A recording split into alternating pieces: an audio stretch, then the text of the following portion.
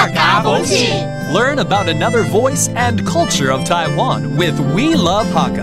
现在就让我们加入客家风情，一起发现客家之美。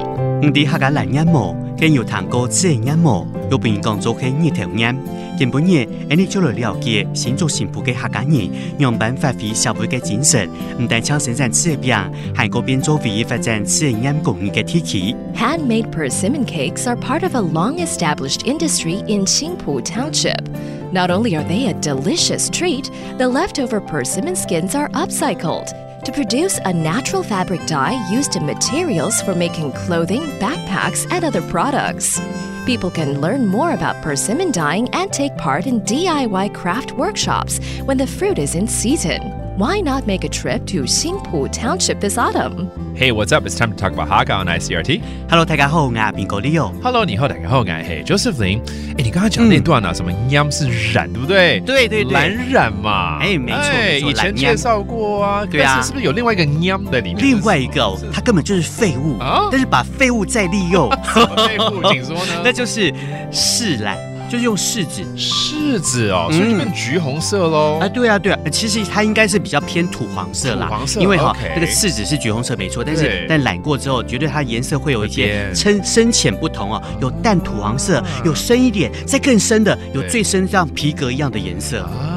那個柿染的話，它的製作的方式跟藍染一樣了嗎？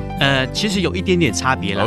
我先介紹一下，它主要在新竹新埔地區。那新埔地區什麼最有名？柿子。柿餅，對，柿餅最有名。做柿餅之前一定要先削皮，皮就是以前來說就是廢物，要丟掉的。但是後來他們就把它發展變成把它拿來染布，因為它裡頭有很多的色素哦。那染的布了之後呢，它其實跟那個藍染有點的類似哦，就是它會有那種不同的漸層、花色，各種都不同。但是它跟藍染差別哦，就是藍染它的染料本來是藍好是綠色，它跟空氣接觸之後呢就變藍色。柿染呢，它一定要曬太陽。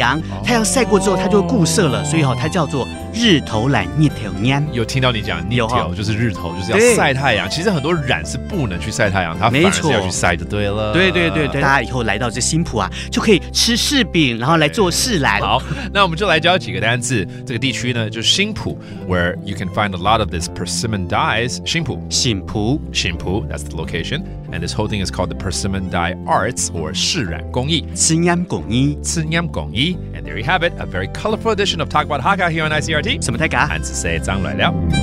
客家風情由客家委員會監製。We Love Hakka has been brought to you by the Hakka Affairs Council.